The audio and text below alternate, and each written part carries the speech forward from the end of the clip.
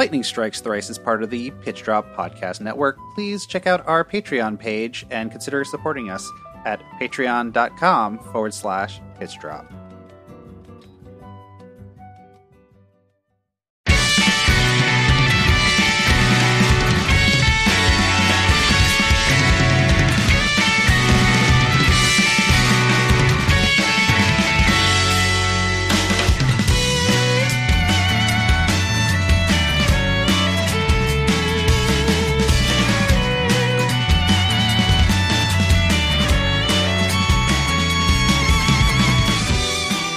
You are listening to Lightning Strikes Thrice, a Final Fantasy XIII Series Game Club podcast.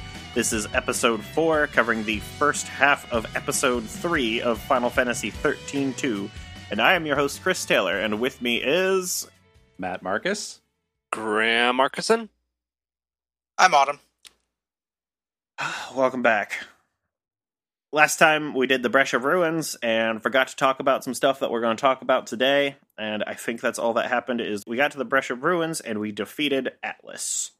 Mm-hmm. Is that correct? Yeah, that pretty is, much. Yeah, that is correct. All right. Yeah, use the machine. Yep.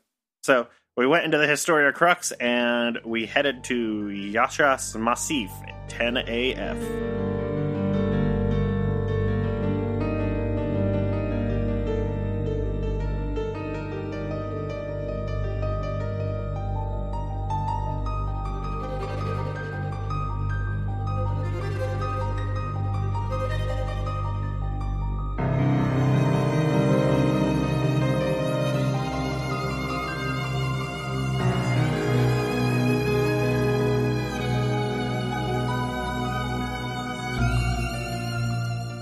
Every time I hear AF, I just fill in as fuck, and I can't not do it.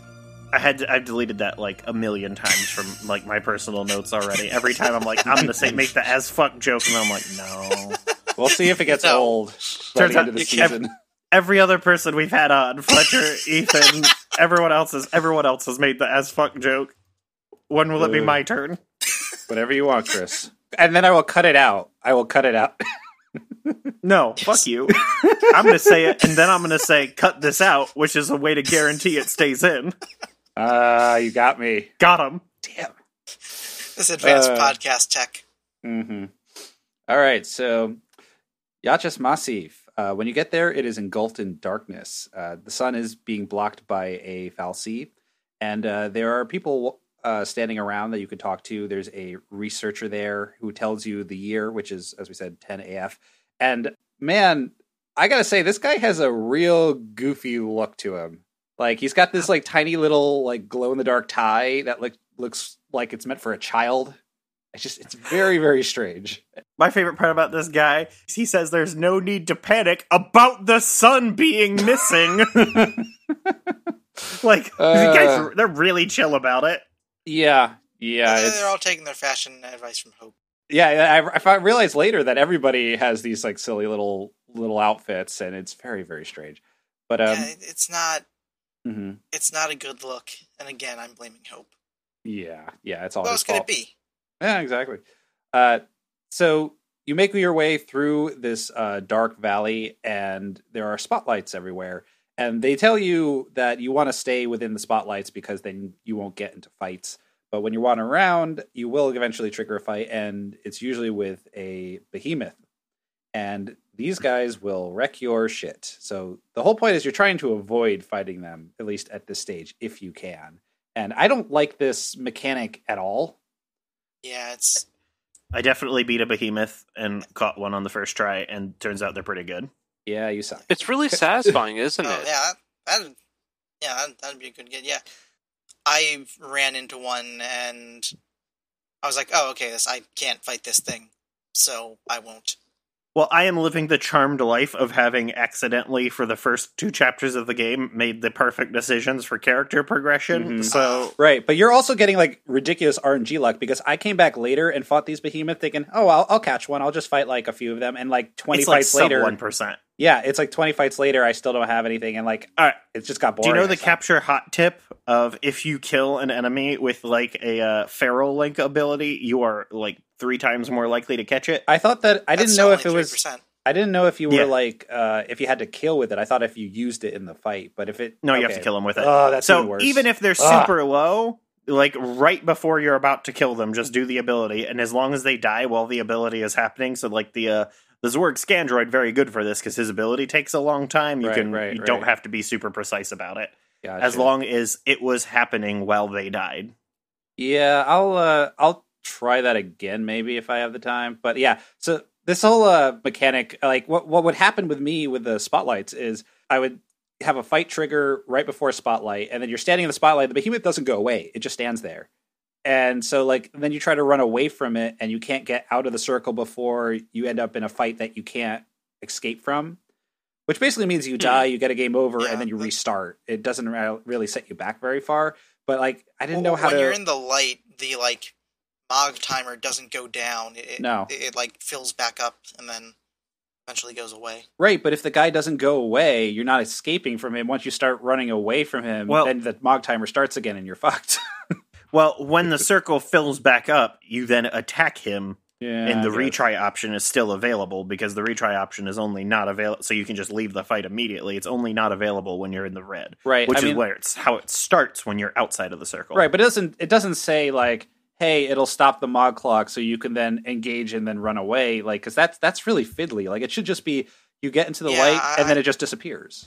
Oh, I agree with you. Yeah, I didn't find myself having to do that. I don't remember exactly how it worked for me, but I like after the first time I was like, fuck it, I'll just fight this guy, and then it didn't go well for me. Maybe I like accidentally got locked up into a fight with one once because I Mhm. like bumped into it, but Right. usually like just waiting in the lights for it to go away worked for me. Well, like Right. me, I was trying really hard to get those treasures in the distance, so I got Mhm. stuck in a lot of fights. Yeah, that Are the same load here. times still really long when you get a game over? It's not that I bad. can't remember, but I think if it was very long, I would have remembered. Okay. It- I know it's that was a definitely- complaint with last time. It's definitely not like super short, but it's not like as long as loading up the level again, because that takes a long time. Okay, yeah, because it's basically instant if you get a game over for On PC. when I'm playing. Gotcha. Yeah, no, I definitely tried to run around and grab the items. But anyway, you get through this area, you run into Chocolina, which, by the way, I haven't had a chance to talk about Chocolina, I don't think. And Well, give me your hot take about Chocolina. oh my goodness, I don't like it. I don't it just Yeah, sexy bird lady. Get Ugh. excited for 13.3, Matt. See, the thing is, I have this one quote when you first run into her that Sarah says, "I'm a little scared and confused." That's like really, really good. yeah. I actually noted that too when I thought that I was doing chapter 2. Mhm. Like the delivery on that line is really good. It's just probably like it stuck with me because it's one of the better comic deliveries in the game, I think. Yeah, no, it's overwhelmed and confused. That's what it was, and it's like that's my exact feeling about this woman who also talks in like a very theater teacher voice that I find really irritating. But anyway, so you run into her, you run through some other areas, and I think you can run into other fights besides the behemoths once you get past this main area. But There's like, I think is this do It's the the like incubuses and birds. stuff show up now, or do they show up later? Yeah, they show up here. It's the floating flower guys from 13. yeah, like Vespids or whatever. Yeah, there you go. Yeah, that kind of thing. So after this little stretch, you head towards the Padra ruins, and then you get into a boss fight with Aloidai. It's basically Gagamog with some extra tricks like Ruinga, debuffs, and a barrier, but I say that when I struggled on this one. I should have backed out and upgraded, but I kept with the fight. It was tough, and if I didn't make use of Sentinels, then I would be taking large amounts of damage. I won on the first try, but it took so long. I had a hard time with all of the boss fights in this stretch, and there's probably a couple reasons for that. Up until like the end of chapter 3, I wasn't really upgrading my monsters because I was like, I'll get better monsters later, and I don't want to use the upgrade materials now. But once I kind of figured out how that system worked, I realized like, oh no, I should just be upgrading these guys. Did you take the ATB segments when you were leveling up, which Matt did not? Mm-mm. I took at least one of them at this point. It's the most OP thing you could do is take them first, because it turns out that getting more ATB makes your ATB recharge faster also. Yeah, so each tick takes fewer seconds to like about half a second each upgrade to go through. So like you're not just getting the ability to queue up more actions, but each action happens faster. Well, like builds faster. Honestly, though, the biggest thing is probably that I decided early on that I was gonna like try to build Sarah for physical and Noel for magic because I just wanted to be contrarian. Oh, the exact opposite decision. Is that possible?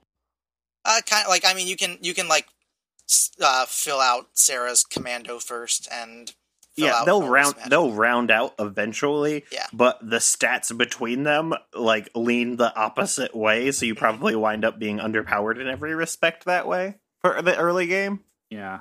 Yep.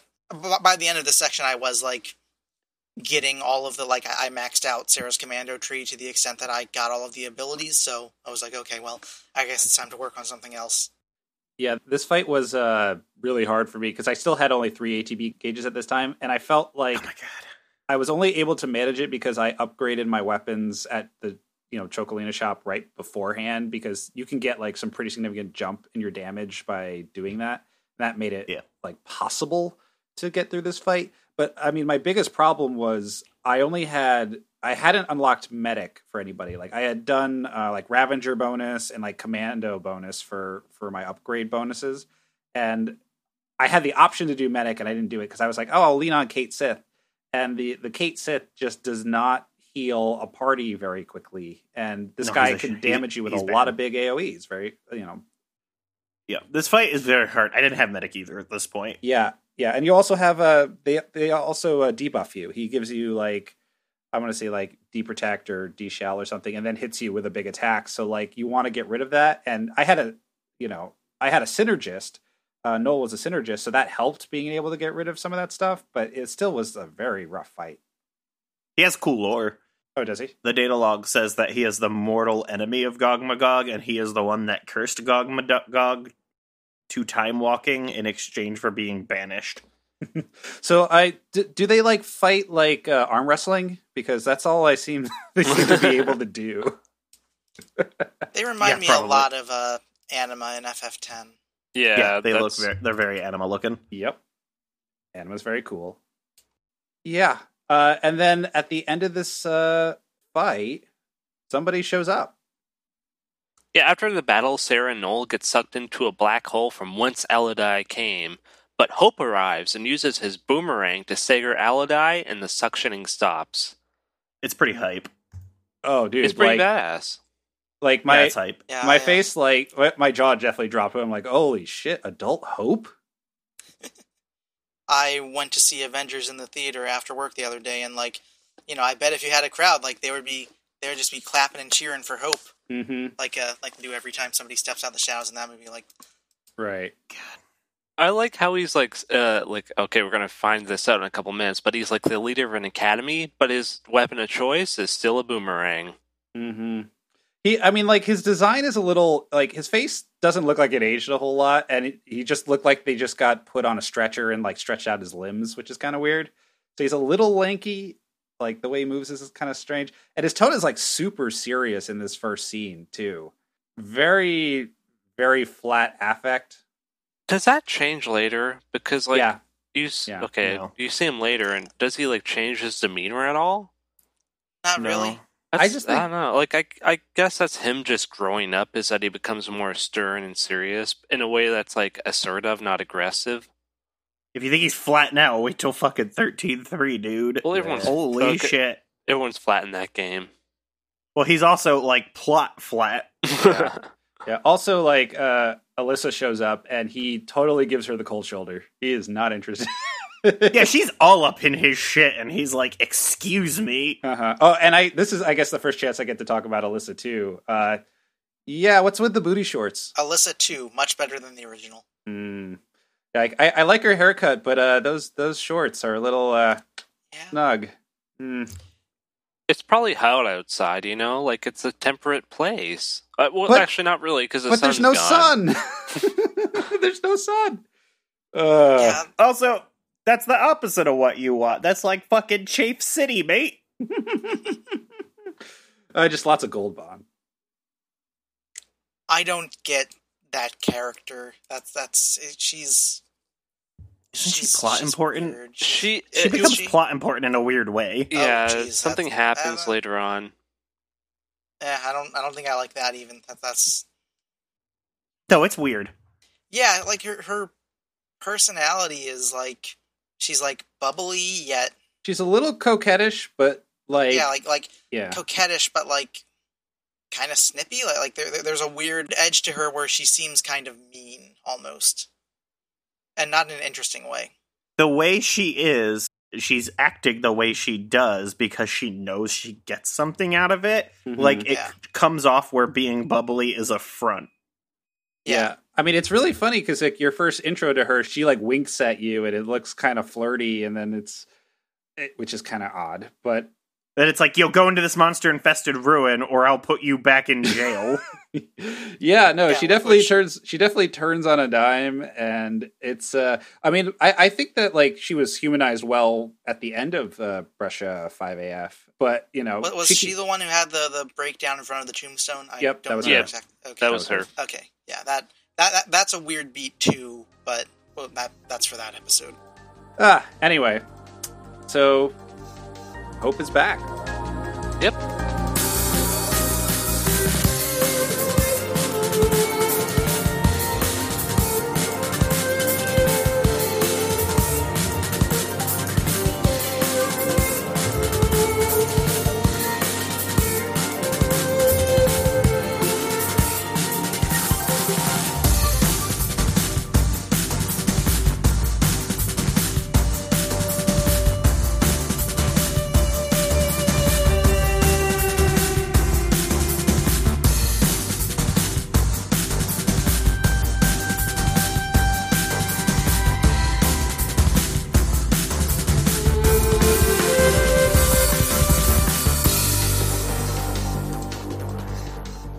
Finally, we've been without Hope. Mm-hmm. And now we have Hope again. Hope is back. He introduces himself. It's been a long time since Sarah's seen him. Well, I guess for both of them, right? Because Sarah hasn't seen him, for a few years in her timeline. But then it's been 10 years in his, right? Or it's been like 10 additional years. It's kind of hard to tell at this stage. For Sarah, it's been like 5 minutes. Well, what was the last time? That's what I'm saying, because I get the impression that she hadn't seen him in a little bit, even before she started hopping time. Right, because he was still on Cocoon. He stayed on Cocoon. Yeah. Okay. But he's a leader at the Research Academy, and he focuses on building tech to fill the hole the fal'Cie left when they vanished. He's always working on solving time paradoxes, which I guess the fal'Cie would have done. Mm-hmm. He recognizes Null because he was in 05AF, and he read the tapes. He talked to Alyssa, I guess. He read all the pamphlets and watched the tapes. It's very clear that the devs want to redeem Hope to his haters of his portrayal in Final Fantasy XIII. They've done a good job. Why is whatever? A lot of people hate Hope from I don't understand. Me neither. He's like the high point of that game. Yeah, it definitely seems like, because like there's a character arc to Hope in 13 that like is a character arc, and I talked about it when I was on that episode. Like, it's one of the better executed character arcs in the game, really, because it is the one that has the most like clear grounding and follow through. Right. In this game, and I haven't seen I'm sure he does more later, but like this, like as the culmination of his development, just seems like he just grew up and became responsible, and that's about it. He's old and responsible now. Yeah, I mean, he's kind of like the anchor to the main plot because, we have our protagonist jumping from time back and forth, but it seems like he tends to be the guy that centers the plot and directs you forward towards whatever it is that you're going to go. Because I think, like, this game is definitely structurally ungrounded in a way that 13 wasn't because it's so nonlinear. Yeah. And so, like, I think he basically is going to be the anchor of the main plot going forward. And that means that he doesn't really, as far as I've seen, I mean, I'm not terribly much farther than this area, but it doesn't seem like they're interested in him as a character anymore, other than, hey, look what Hope became. Yeah, it does seem like I said, like he's just kind of there. Yeah, you get most of Hope's development in this game comes through his works rather than like him as a character. Yeah. I mean, and like some of the live trigger stuff you'll see with him, like, I mean, he dumps a whole lot of info if you want to talk to him a lot. Like he'll tell you about all the other characters, like what happened to Saz, what happened to not Fang and Veniel. There was somebody else. Like you could ask him a bunch of questions, and he will fill in backstory for you. Which is you nice. can kind of talk to him about like where everybody wound up, and he basically says, oh yeah, I haven't seen anybody. I lost touch. Saz left. With Daj, yeah.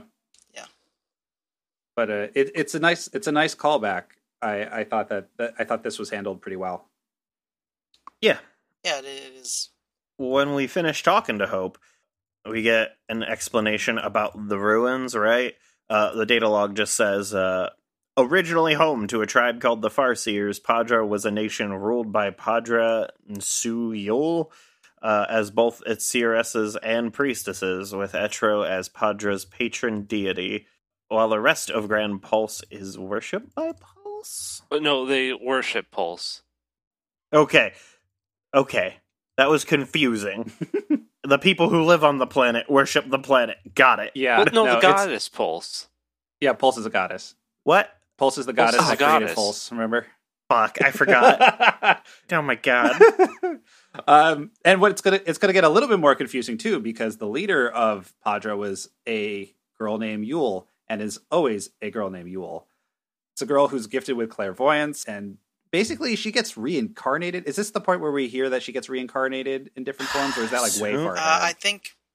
I think this we like hear that there's always a girl named Yule, and it's not until later that they kind of explicitly lay out that it's always like the same face, the same like. Yeah, Caius tells us that coming up in Awerba. Gotcha. Yeah, so it's not like the reincarnation thing isn't as explicit, but we know that there's always a Yule. There's always a Yule. There's always a lighthouse. Yes. There's always that joke. And this is also where, like, as we're learning about this, we, like, get clear that Noel knows something about this and he's not saying it. And just as Hope is about to kind of press him on it and, like, we're going to get a bit of exposition back around to, like, Alyssa being vaguely frustrating as a character, she just cuts in and she's like, oh, I want to show them. It's a very strange move. Like, it's not that strange, actually, because, like, cutting off exposition that would be useful for no good reason is kind of a genre staple, but it does make me just kind of like, why are you so excited to show them this? Look, if we didn't cut off the good dialogue, where would we put all the bad dialogue? Well, you're right. There, yeah. Yeah, if this person tells us about the plot, how will we slightly reword the same thing 3 times to make sure you got it? Right. And about that plot, yeah, tell me about the plot.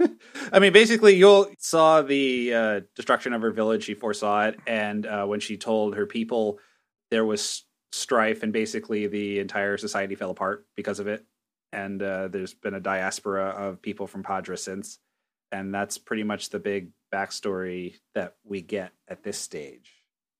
Until we hit something called the Oracle Drive. Yes. Okay, so Alyssa wants to show Sarah and Noel the Oracle Drive. When Noel sees the drive, he recognizes it, but it reassures the others that he's seen them in books and stuff, to quote him. Books and stuff? He's very good at lying. He's a skillful, he's a master of deceit, that boy. That's a fucking Pokemon tier, just hand waving. Okay, you know what? That came off as very mysterious. There's an episode of Pokemon where they need Brock to not be in it, and Brock says, I have to go. I have stuff to take care of, and then leaves. Right, and he said like he was like masturbating furiously in the bathroom for the whole episode. Yeah, no explanation, just I got stuff. And to be fair, in this case, Noel saying he learned it in books and stuff is like, it is explicitly a bad lie. Mm-hmm. Yeah, where are the books? We saw your home. It's like a desolate wasteland. Okay, Yeah. if they can have swords, they can have books. Wait, Nah, does he man, have yeah. swords? It's barely a sword. It's like a sword with a bunch of bullshit stapled to it, so you can never hit anyone with the sword part. You see, they had to melt down all their books to make the sword. There might be books. There might be some tomes that are like lingering around in the post-apocalypse. That's possible. It's possible. Some good They learned books. from Fucking cave drawings. Tomes is the word that you use to turn books into plot magic. Yeah, pretty much. Anyway, Hope tells them that the Oracle drives are some kind of recording device, but they usually depict things that cannot be possible, quote unquote. He fires up this Oracle drive he's got, and it shows them the fall of Cocoon and Ragnarok. Lightning's in the recording, but the device is several centuries old. It shouldn't be able to show this. He then shows them another recording, which is of Lightning in Valhalla. The image quality is poor, and Hope believes it's because of the space-time that they currently exist in, that it's degraded because of a paradox and not because it's hundreds of years old. They rewound it too many times. Oh my god, I have this line like, you'll have to excuse the image quality, and I laughed real hard about that. It's like, I'm sorry, I only have this in 240p. I'm sorry, guys. How can they show things that cannot be possible? Why is that your line about a society of ladies who only see into the future and then record it to VHS tapes? And they're really milking that intro scene again. Yeah. So you get to see it. Oh, yeah, they're reusing that like it's I don't know. They spent a lot of money on it. If you start up this game and you're like, okay, well, I'm gonna sit down, I'm gonna, they're showing me the intro, so like, I'm gonna watch this like credits roll when you boot up the game. Don't do that; they'll just show it to you again. Yeah, that's exactly what I did. And it's like, oh, I can't even skip it this time because now there's dialogue in it. Hope gives Sarah and Noel an artifact to use on a portal. Do they just give you a random they just hand artifact it to you. or a specific No, it's artifact? a specific artifact. Yeah, the time gate the player needs to find is back out in the darkness. Sarah's narration is really obnoxious, and an overuse of pseudo-poetic narration has become a Square Enix staple in recent years. You get Like this... they can't write? Well, that, and like you get a lot of that in Final Fantasy Type 0. It's really obnoxious. You got a lot of it in 13. Yeah. I was going to say 13-2 as in 13 as well, but then I realized that would be confusing. Oh, and all of Lightning's like bad pseudo-Nietzsche poetry? Fucking... Yes. It's out of control bad. It clears up by 15, I think. I don't remember that game so well that I remember if it had narration or not, but I think it clears up. That was a different director anyway. I mean, like, they overuse this, and it's definitely like super cheesy, or I don't know what to call it, but at the very least, you're getting some thoughts about that Sarah has that isn't like directly plot related, because there just isn't really a whole lot of time to. I mean, you get some of characterization and what she's thinking as things are going along, but Lightning coming in and basically spouting general, old sagey wisdom just doesn't. I wrote some of it down and deleted it, but I should have just kept it and read it verbatim because it's real cringe. Yeah, it's real bad. Point is, I don't need Sarah ending every chapter with, "Dear Lightning, today I fell down. It hurt like ouch. Sometimes I wonder, do you fall down? Are you falling down now?" That's basically what it is, Yeah. actually. It's like a note in her diary. I wonder if Noel likes me, heart. Maybe Neil taught her how to do that. Probably. She is... Fucking God. Okay, yeah, whatever. Fucking... I'm so bad about Final Fantasy 13 now. Thanks. Alright. Just as the light begins to fade to dark, the moaning wind sings songs to my forebodings. Am I alone with no one watching on? If I do fall, will no one come to save me?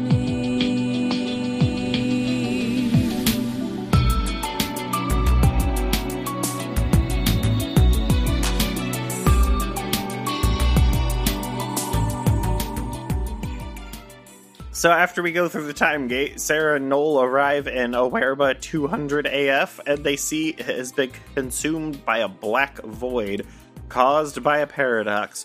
What could cause it? Mog unveils a chaotic rift, and Sarah and Noel do some puzzles, and a bit of the void clears, and a piece of Awerba is uncovered. I hate this puzzle. Yeah, This is it's the a worst. really dumb puzzle. It fucking sucks. All It's these not puzzles a puzzle, and the movement in this game is not precise enough to like do. Yeah, the thing there's you're a- at. like Mhm. like it's not like it's a no brainer enough of a puzzle that it doesn't matter that the movement isn't good enough, but like it feels really clunky and bad. But the Awerba looks dope. Yeah, that's true. Oeba looks pretty dope. 200 AF. Mhm. But I was about to say, like, you're right. You get a lot of sway and what's the word I'm looking for? Momentum. There's a lot of momentum on the camera. Yeah, momentum and velocity with just running around. You have that velocity. And it's so annoying.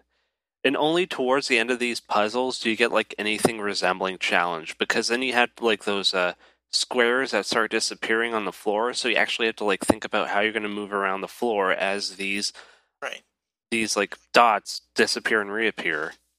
Well, we didn't actually describe what the puzzle is. It's literally just like it's a connect the dots thing. Like there's these like colored crystals, and you just have to wait until you like see two crystals who are the same color, and then you. Oh no, I think that's later Walk on. to I think one the and then first walk to one the you're other. you're just trying to walk to the end, and you can only step on a tile Yeah. once. These are like puzzles Oh, as though they were okay. puzzles that you would find on a Denny's menu. Yeah. Okay. I think. or during one of the later dungeons in Persona 5, they pull a similar trick. Yeah. Okay. Yeah. The one where you're just like walking across the tiles wasn't too bad because like I triggered I mean Chris. it's fundamentally it's not that different from like fucking the.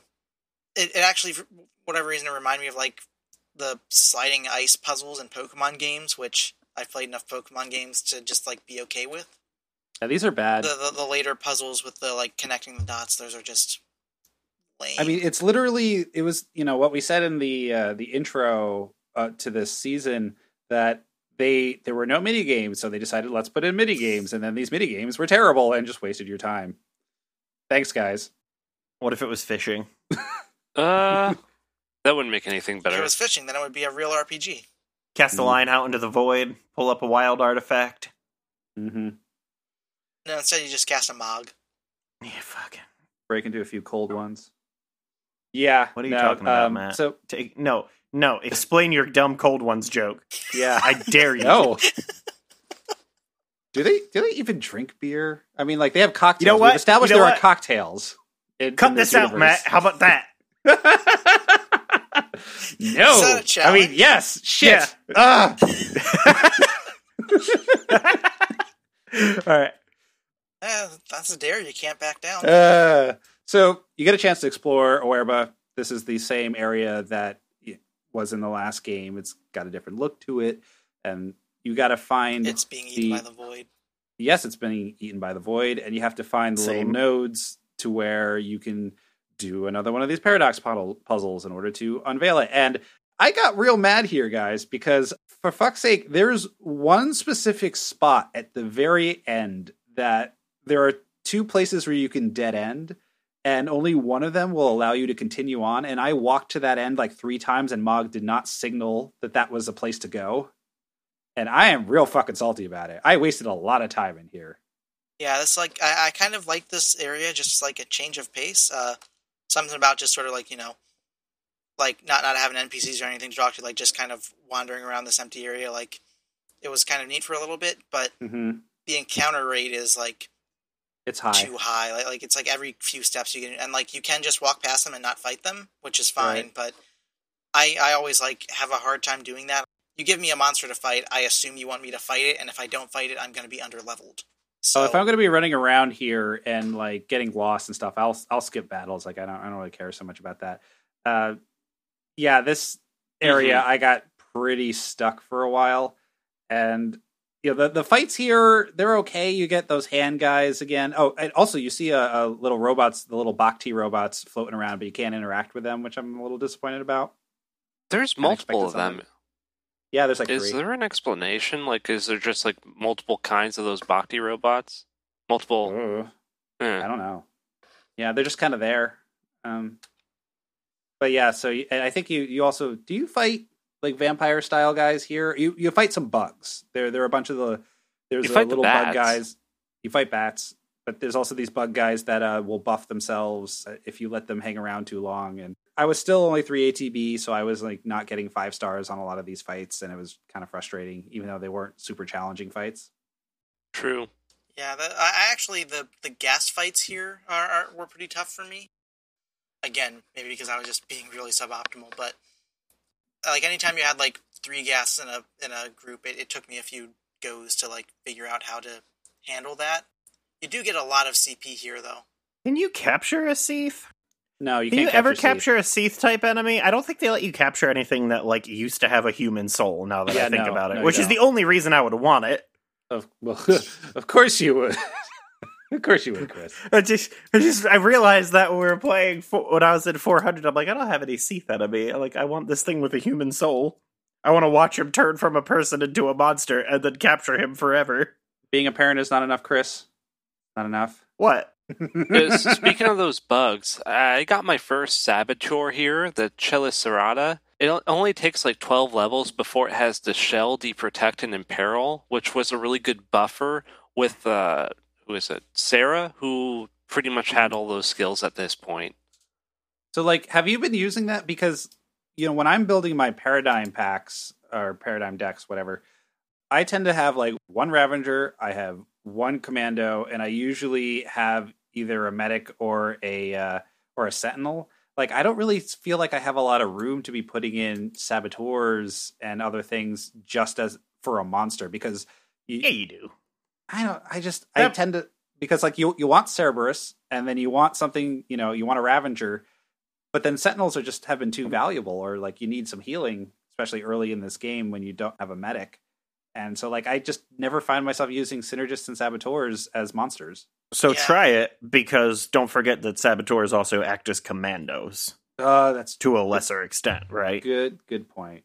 Yeah, That's a good I mean, point. for me, my thing is that if I change any of the roles that I have equipped in my Paradigm pack, I have to remake all of my Paradigms, and who has time for that? Oh, you don't have to do them all in this game. You only have to do the ones where that monster was in there. Yeah, it's much better this time around. It's much smarter. Like I say, I know that situation only came up once, but I think like the way, like, I think I did change out everything, so I had to like redo all of my Paradigms, and I was like, Okay. oh, Yeah. fuck this, I don't want to. I'm just gonna. I was pretty glad when I realized that you don't have to change them if you keep them in the same role when you swap out monsters. Yeah. Yeah, It's nice. it's much friendlier. So after clearing up the void, you make your way to the top of the greenhouse, which is where the source of the paradox is. And the source of the paradox is an Oracle drive. As the team approaches, Sarah hears the voice of a girl just before she activates the drive, and the recording is of Lightning and Sarah during their meeting after Ragnarok saved Cocoon, just as Sarah remembered it. But then the recording shifts to Sarah alone holding Lightning's knife.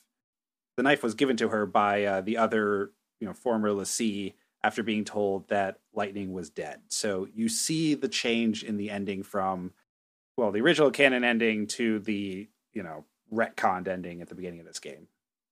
The prophecy has been changed. There's a man's voice. If you can change the future, you can change the past. A man appears and Noel recognizes him. It is Caius. A girl appears that Noel recognizes as Yule. This Yule claims that she is not the Yule that Noel knows. Caius tells him that there are many Yules. Caius tells him that he is here to basically bring punishment to Sarah and Noel's actions. For their For their time actions.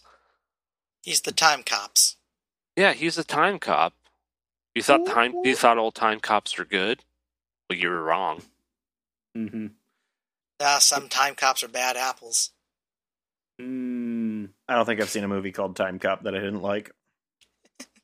Well, the movie was probably fine, but, the actual cop. If Caius was the main character of those movies, would you like him? Would you like that movie?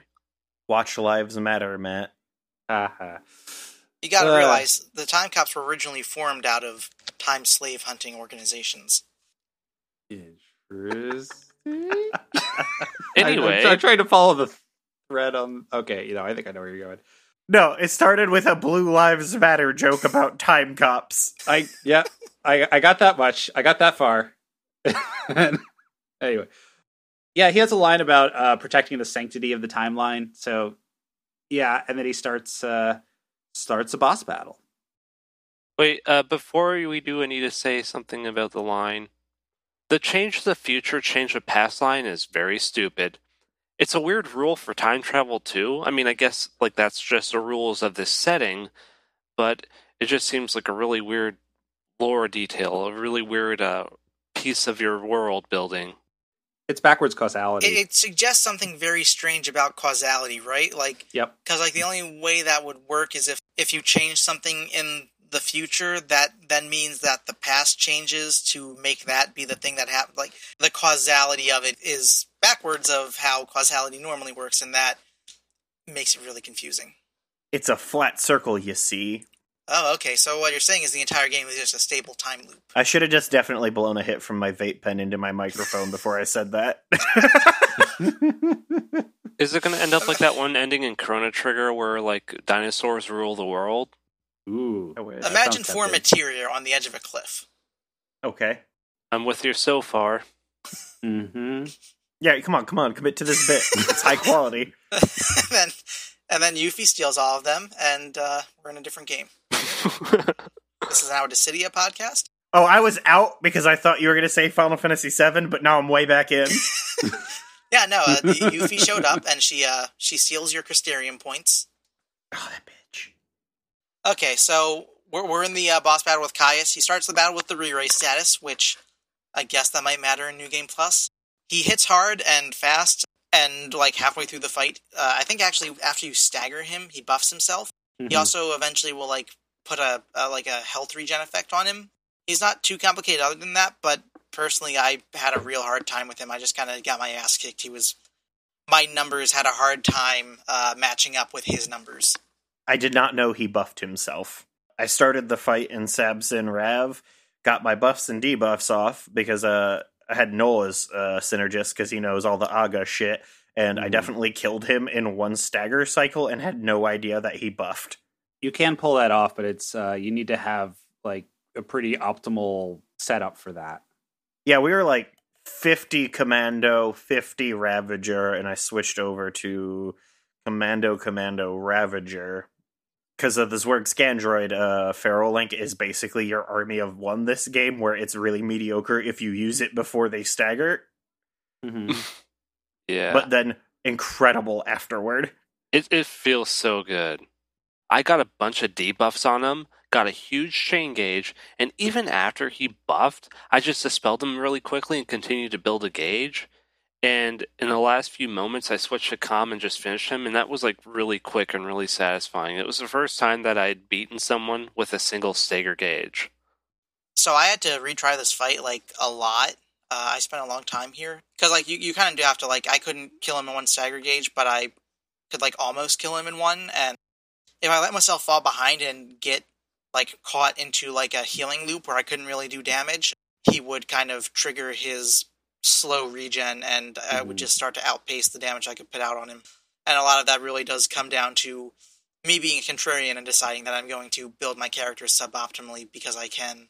And then No, not really that's having not the why. damage output. That's not why at all, because I did not do the thing you did, and I still ran into the same problem. So I think it's just, if you don't have the numbers to either kill him in a single stagger or just finish him off shortly after a single stagger, then yeah, this fight gets really hard because you try to get the debuffs off yourself, you try to debuff him or get his buffs off, because he has a cleaving attack that does a fuck ton of damage, and especially when he's buffed. So like you have to really manage his aggro that way. You know, if you're not careful, you can get wiped. Yeah. I took a bunch of times, to fight against him, and basically what I ended up doing was, so I got him down one stagger, 3/4 of his health, and then just stayed in an offense and didn't try to reset the stagger gauge or anything like that. And I managed to just eke him out because, that regen, if you try to do the normal like stagger cycle again, the regen will go all the way back to full, and then he's at full health and fucking you up. Well, good news is that this is the paradigm for every Caius fight in the game, by the way. Like, just overwhelming regeneration, and you just need to be incredibly offensive. Yeah. So, like, I'm of two minds of this fight because I think it's tense, and I think that it's it's a little tricky in a way. So like you have to be, on your game. But I think it's also kind of bullshit because that regen is very strong.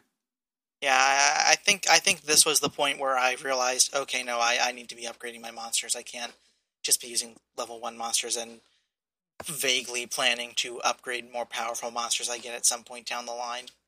I like every time you fight Caius, Mm. right? It's interesting because usually you'll have like very defensively oriented fights in like the Final Fantasy 13 series, like gotta get my buffs, gotta get my debuffs, but like Caius explicitly is like fighting the Vladislaw, right? You just have to power dunk him as hard as possible. Yeah. It's like Vicar Amelia. Yeah, you can't fall back into that like heal cycle that you usually do in like a JRPG boss. Right. And you got to hope that you don't get forced into it. Because I think that's key when he, does his buff and then attack, like Heart and Soul or something, whatever it's called. You can turtle the fuck out of him if you know, because Caius is also vulnerable to poison, which helps with the regeneration. Oh, yeah. And then as a saboteur, you can learn a spell called Wound. So you could theoretically just turtle him to death via poison and wound, so you just keep lowering his max HP cap. Yeah, but he would end up wounding you as well, so, Right. It's always like a But you also race. have like a 200 gil item that takes care of it. Yeah, that's true. I was about to say, like, I used poison, and I dispelled his buffs, and I had defensive buffs like protect and shell. So maybe that was why he wasn't so hard for me, because I was smoking through it pretty good. Yeah. Poison here, I think in this fight, will completely negate the regeneration, but later on, it just cuts into it a little. So, one way or the other, by hook or by crook, you eventually kill him. Or I guess you don't, and the game ends there. And when you do, you get a cutscene where he lets out a powerful attack and staggers Sarah and Noel, as a JRPG villain does. To change history is a sin, he says as he's about to finish Noel. But Yule says that it's too late for this timeline. It's already been changed. Yule repeats, if you change the future, you change the past. Caius and Yule leave because I guess since it's too late for this timeline, they might as well just let you fuck with every other timeline too. Yeah, I don't know why this keeps happening in games where it's just you gave up the short kill for no reason. Because plot. Because plot. But because fucking plot time waifu said so, Matt. Get it together. And speaking of the time waifu, it's pretty obvious at this point, if you didn't know already, that Noel has something going on with Yule. Like there's some connection there that won't get explained right now, but They'll get to there eventually. yeah, I'm not. Choice of words there, very telling. I'm not really into Yule. I don't really find her that interesting. Even further into the game, she's just kind of there. Yeah, Yeah. No, like, yeah. What if the MacGuffin was a person? well, Yeah, she's pretty much. barely a person is the thing, right? Like, maybe it is like, maybe it's a point, right? Maybe it is like, there's like a plot or a thematic reason why she is so flat and like, it is like, at the end of the game, there's like a twist, like kind of, she gets to be a person and not just like this weird robot that she is. But for now, she is just kind of like a weird robot. Like she's just kind of flat affected. She's the fucking Rey stereotype. Mm-hmm. So after our cutscene, Sarah and Noel collect an artifact, which is hilariously just floating there, and speculate about what Caius wants. They find a gate, chat a little bit, and then they go in the gate. There's a live trigger here where Noel is kind of like thinking out loud about sort of like his relationship troubles and like his life and the situation he's in. And you get a list of dialogue choices as Sarah. And one of them is just, "What's that? I wasn't listening," which is great. All of the meme choices are very good. So that gate takes us to Yashas Massif in 10X AF. The X in the date means that it's a different timeline. In this timeline, the sun is visible, the Fal'Cie has disappeared. So you guys head to the ruins where the academy is. Another Yule appears. Noel doesn't know this one either. Yule points to Sarah and says, "You and I are the same," then leaves. Yeah, that completely feels unnecessary. I don't. It's weird. Alright, I don't know where it is in this chapter. I think, It's at the beginning. So the artifact that you got comes with some lore for Mog, and it reveals that his wings that Moogle wings in general are non-functional. They fly via an anti-gravity field emitted by the bauble. And also in this chapter, we get a bit of lore about Mog, where Mog is Lightning's slave because he lost at rock, paper, scissors when Lightning threw scissors 3 times in a row. I haven't seen that one. That's amazing. What? Mog's got fucking incredible lore in this game. He's like her forever slave for all of time because he's dumb. Like, what is the percentage on that? The chance of losing 3 times in a row? Like, that's pretty high for slave for all time. You know what I mean? It's like 12.5%. That's like not insignificant. Wow. So Of all the stands, I didn't think that would be Lightning's. Yeah, it's weird.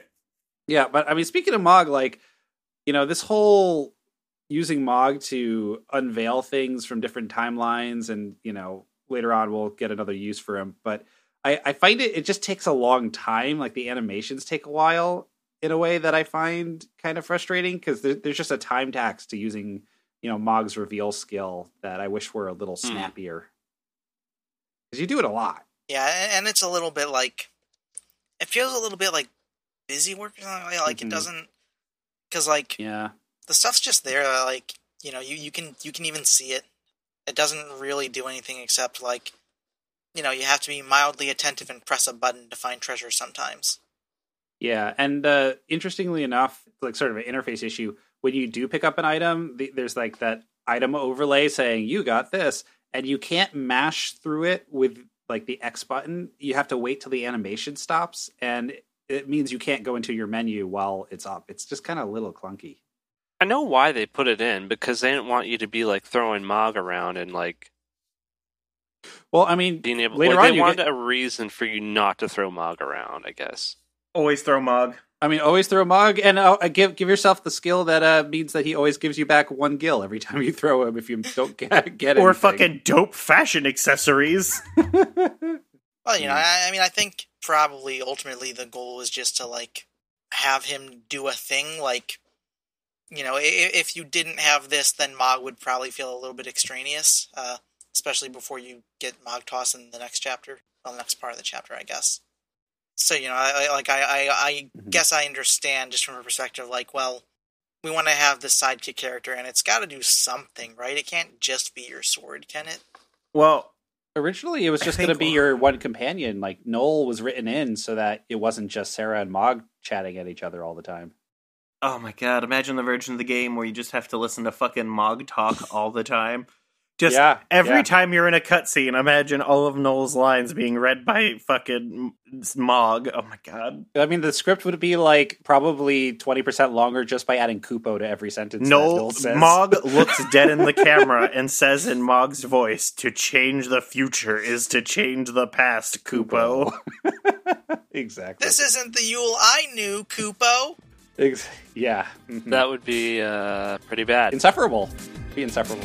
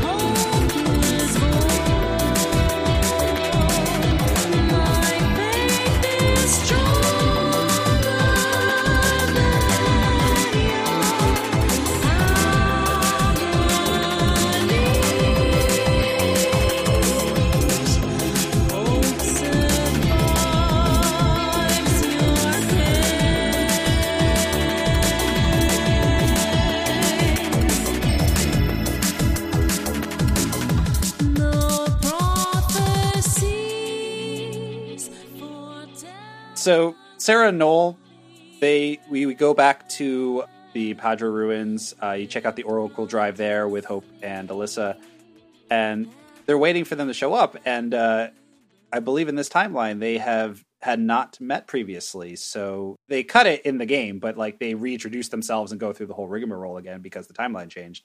And after the explanation, Hope and Alyssa, they believe everything they say, and then they kind of decide to move forward from there. I think there's some kind of hand wavy line in there about like, I feel like I should trust them. I don't know why, but I feel like they're telling the truth. Yeah, I mean, yeah, sure. Yeah. And then once you kind of wrap up that conversation, like the cutscene keeps going, but there's a real weird arbitrary fade to black. Like it's not like they fade to black to cut out the introductions or anything. They just fade to black to transition to this next part of the scene 5 seconds later. And they do that every now and then in this game, and it never makes sense to me. It's always like a really weird, just like editing choice. Yeah, maybe it's just they couldn't load the whole cutscene at once, and so they faded to load the next one. I don't know. Yeah, that's possible. Yeah, all that, they have too much RAM occupied by permanently keeping the opening cutscene in memory. Yep. Okay. Once again, Hope shows the Oracle Drive. It's the same recording as before, Lightning fighting Caius in Valhalla, but the picture is much clearer. Images in the recording shift to Cocoon falling. Yep, now it's in 1080p.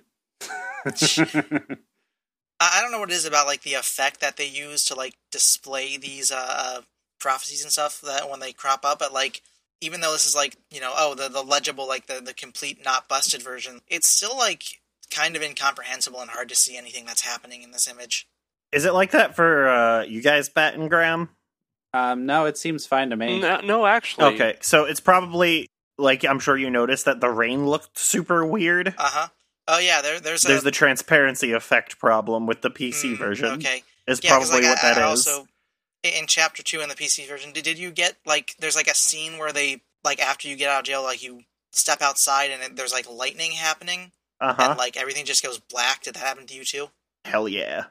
Yeah, okay, so maybe it is just the PC version being garbage. Right. Don't play Yeah. this game on PC. Or do play it on PC. It can look like shit, or it can take forever to load into a new timeline. Yeah, it's one or the other. Pick your poison. Yeah. By the way, that rain filter, because I did get to talk about it, that's real obnoxious, the way it just sticks to your camera screen. Like, they didn't need to do that. It's cinematic, you see. Fine, whatever. Just, ugh. So you get this new version of the prophecy, and there's kind of some pontificating about, like, what is this? Has the prophecy been changed? Hope believes that the prophecy hasn't been rewritten, but rather has been reverted to what it once was. How? And Can so you the tell? characters are kind of thinking about what does this mean. Does this mean that Cocoon is going to fall in a couple centuries? Noel lives in a future where Cocoon did fall, so Sarah wants to change Cocoon's fate and prevent that future. Hope says that he wants to help, and the plan they settle on is that Hope and Alyssa are going to kind of stay here in the current timeline and work to prevent that future, while Sarah is going to hop ahead in time to when it happens, and hopefully with kind of this through the time screen, like pre-preparation that Hope has done, be able to prevent it from happening. Sarah has if I recall correctly, what happens is she has like a flashback vision or something, and she hears the words of, once again, if you change the future, you change the past. Yeah, flashback vision is probably the best way to put it, because I think she's just remembering something really intensely.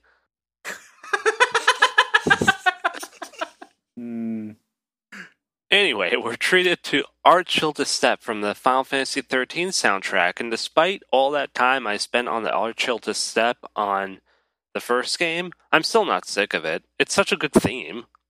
You spent so much time there. It's a good track. So, we do the ruins, we get to the top of the ruins, and we discover an artifact, and we bring it to a time gate. I remember having to look for this thing a bunch. I don't remember why I couldn't find it at first, though. Because I think you just have to, like, find it with Mog, right? It's just kind of, like, behind a crate, and you have to Mog reveal it. Yeah. Something Yeah, like it's that. up on top of, like, the platforms. I think there's, like, a waypoint, but the waypoint points to, like, a slightly different area from where it actually is, and I didn't think to look far enough away to where it actually was at first. It's the Z-axis indicator problem. As Sarah and Noel leave, Caius and Yule watch from afar. Then Yule collapses dead.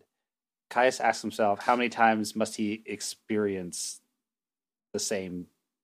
I don't know if I want to use such. I mean, like it's a good turn of phrase, but it just kind of reads funny when I'm trying. When he's saying it for himself, it sounds fine. When I'm saying it for him, it sounds weird. You're not saying it with enough gravity. Caius asked himself, "How many times must I experience such?" Yeah, there you That's go. better.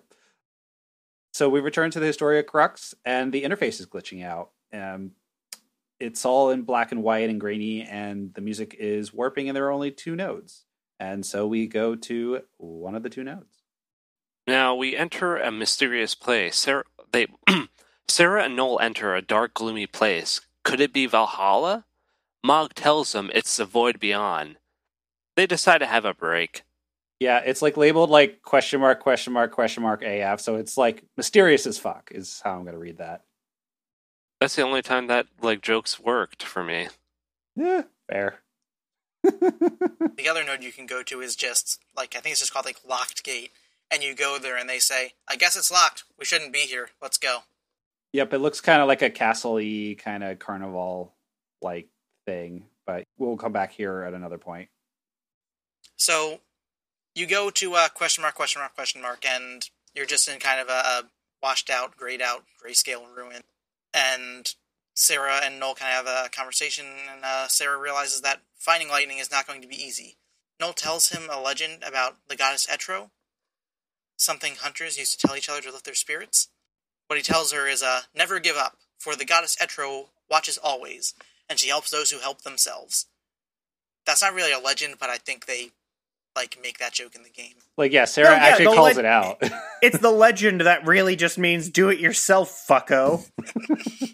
And then they settle on a joint delusion where every gate brings them closer to lightning, despite them being in an alternate timeline and her being at the end of the true timeline. They're really just fucking like pratfalling through time, hoping it works out. Yeah, pretty much. I mean, that's the story they have to tell themselves in order to get through. And fine. Okay. Whatever. Fucking who cares? Yeah, it's pretty Yeah. weird. But Noel might not be the best character, but he's rather likable. Really?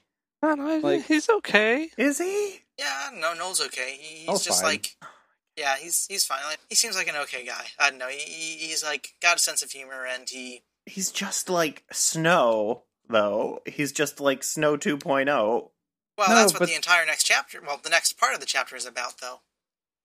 I don't think he's that much like Snow, really. I just think he's a little cocky, but like he's definitely not as self-serious all the time, he's not like or just like he doesn't really yeah. have the same hero complex that Snow does. Again, we'll get there. Yes. And he's a little like, I think he does have more of a sense of humor than Snow does.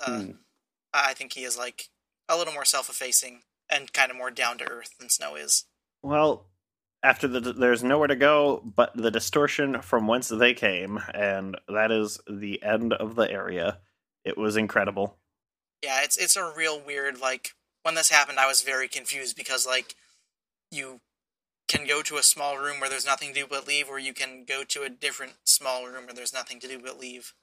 It's basically the Final Fantasy 13-2's equivalent of like the Wii popping up and saying, maybe it's time to take a break. Yeah. Like the screen that Nintendo used to pop up, like, for Wii games. Yeah, make sure Yeah. you get up and go outside, you heathen. Well, how did character development go for everybody this episode, now that we're at the end of this episode? I leveled Sarah up as a saboteur and Noel as a synergist, and each of them got an ATB. I am in a desperate need of a medic because my Cat Sith medic monster is not very good. My monster roster didn't change that much because I had very little upgrading components and couldn't switch in monsters with equal or greater power. Yeah, I maxed out Ravager with Sarah ability-wise, picked up Saboteur, maxed out Commando with Noel, picked up Synergist, grabbed Medic for Noel also, and got the Ravager boost for Sarah. Gotta get that Medic for Noel. He learns all the AoE heals, which is what makes Kate Sith such a bad healer. Yeah. So I, having spoken to you guys earlier, this is when I like transitioned to using the better setup, which is like I got a 4th ATB gauge at the end of this chapter, and it was great. But before that, I had Sarah mostly doing Ravager stuff, Noel mostly doing comm stuff. I unlocked the bonuses, the first level bonuses for both those classes respectively. And by the end of this, I had switched out one of my Paradigm people for the Sentinel robot. I forget which one that is. The pulse work. Pulse work, yeah, the pulse work soldier. That's been a very good setup. That's been carrying me for a while now. At some point, I switched out the scan droid for a Garkai Masera, because the Garkai Masera just has bigger numbers. It just gets a lot more magic points. It will cap out a lot sooner, so Yeah. keep upgrading the scan droid. That's what well grown means, is that they have a max level Yeah. of 99 instead of 50. Right, yeah. So like I saw that like for endgame, it's not great, but for now, like he's carrying me. He's doing so much damage with Firaga. So far, so good, but I'm keeping an eye out for the replacement. I didn't take very detailed notes about what exactly I was doing character progression-wise at this point. I know, like I said, was doing Commando with Sarah and Ravager with Noel. Like literally, I looked at it and I said, they want me to do this the other way, but like, I kind of want to make Sarah the physical attacker, so fuck it. Mm-hmm. I'm just going to do that. And don't do that because it's not, that's not what the characters are built for. They don't really lend themselves to that. The development system is weird because the way it winds up working is that your choices are very important early on and then matter much less later on as you start to average out with all the other possible choices you could have made. Like an Elder Scrolls game. Yeah. But yeah, I know at this point I think at this point you start finding like some 2 monster face creatures, and so I was kind of swapping out some of my kind of starter monsters with newer stuff. I like that they use the Game Pro material quality rating scale. I think I still had the Kate Sith at this point because that's the only medic monster you get for a little while. Yep. And then And so you can get a Flanitor. You get a Flanitor. It's pretty hype. Oh yes. Where do you get a Flanitor? yeah, I think it's Augusta Tower 300? I'm gonna I check think that it's out. it's either 300 or 500. No, it's 3 because Oh. 5 is mostly non-combat until you go to 3. There's a lot of good monsters in 3. Yeah, you can get into a lot of fights in 5, but or am I thinking the one in episode 5? You can run into Flanitors, but they're not as Yeah, common. and I can't remember what exactly I was using for Commander and Ravager at this point. I know I remember the stuff I was using for the next section because that's when you get a Chocobo, but Mm-hmm. yeah, I can't remember. Honestly, I just like grabbed whatever monster had the highest strength and the highest magic. Yeah. No, I gotta say, Square Enix definitely dropped the ball because I went looking for a Flanitor figurine and I did not find one, and I am very disappointed. Oh my god. I want one so Yeah, badly. Flanitor Funko Pop. No, not a Funko Pop. Those are the worst. Every time you walk by it, it makes the fucking noise. Wrapping it up, do we have any closing thoughts on the first half of episode 3 here? I do not. I don't have much to say about it. I think that this first part of chapter 3 is not very interesting. I disagree. I think because you got the introduction of Hope, and you get the idea that like you can run into the same people in multiple timelines, and I mean that doesn't really add up to a whole lot. But the Caius fight I think is a solid fight. It's got good fucking music. It's got great fucking really good music. It's so hype. Yeah, the only thing is that Behemoth section just doesn't work as well as I think it's trying to. But other than that, this is a solid setup going into the second half. And we didn't mention this, but like this episode is explicitly cut into 2 parts. Like it's called Part 1 and Part 2 in the game. Well, we weren't sure it was going to be, but now it's been an hour and 22 minutes. So Yeah. Yes. All right. And that definitely my thing with this episode is that we had a miscommunication about recording, and I thought that yeah, why am I in charge of all the scheduling? I'm really bad at that shit. Yeah, long story short, though, I thought I had to play through Chapter 2 for 2 weeks ago, and then I found out that I had to play through all of Chapter 3, but not that I wasn't recording until now. I thought I still had to record 2 weeks ago. So I kind of did all of Chapter 3 in this, weird sprint of, this is going on along... Yeah, it was it was a real chapter 9 type situation. Yeah, and I partly did that to myself in a lot of ways, but yeah, it was a very, it's weird for me to judge these because I put myself in that kind of awkward situation of having to mainline it and being like, this is a lot. How much more can this? Wow.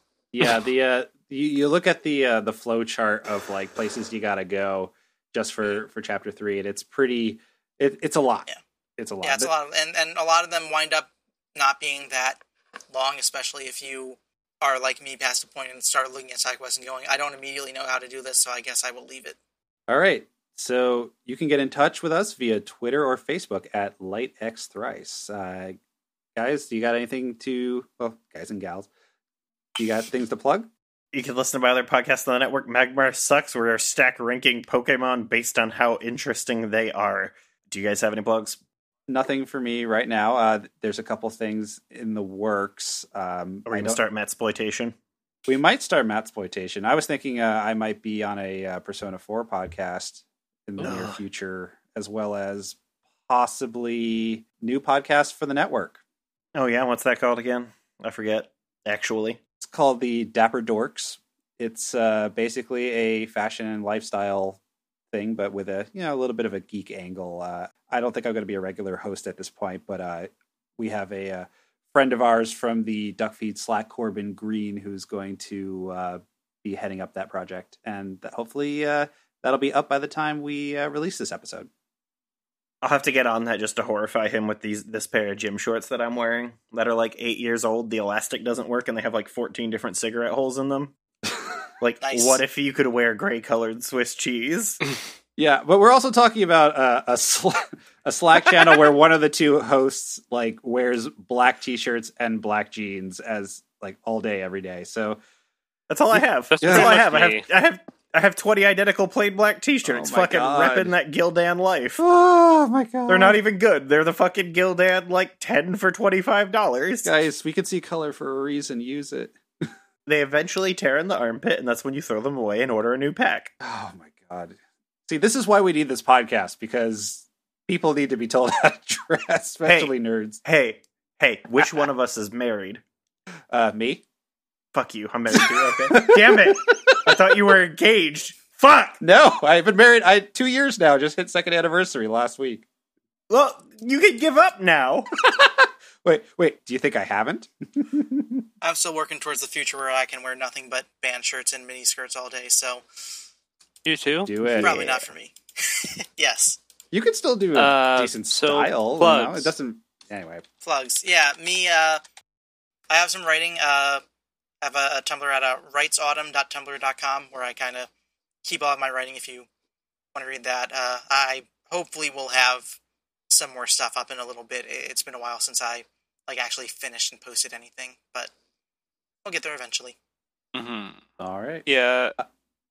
To plug my thing, I'm still doing that Let's Play of Final Fantasy VII New Threat gameplay mod, and it's going pretty good. I think I just got the submarine, and now I am exploring the seafloor of Final Fantasy VII. I also did that video on my playthrough of La Milana, clocking in at 260 hours. In the future, I think I'm also going to do like videos like that. I'm going to do more videos like that. I haven't found a subject yet, but stay tuned because sooner or later I should have another video for people to watch and enjoy. Oh man, speaking of videos, I want to plug that fucking Heavy Rain video. Holy shit. I'm watching it again. It's so good. I haven't checked it out yet. I never played Heavy Rain, and I don't really... Oh my god, you gotta watch this fucking video. It's incredible. Graham, watch it. It's amazing. Okay, I'll watch it after I read the next sentence. Drop it in the Discord. I want to record Graham watching this video. Okay. Autumn, have you seen this video? Probably not. It's the chase. Oh my god, it's one. amazing. It's so okay.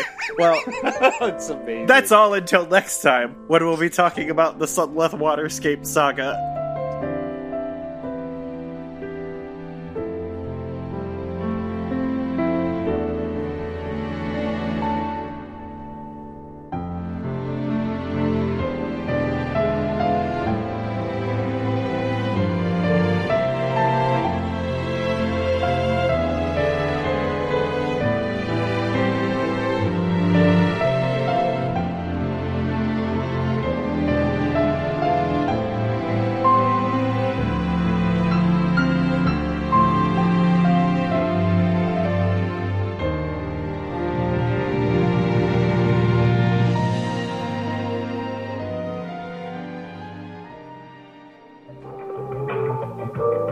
This podcast was brought to you by the Pitch Drop Podcast Network. Like what you just heard? Support the show by going to patreon.com/pitch drop. And while you're at it, check out pitchdrop.net for more of this and other shows.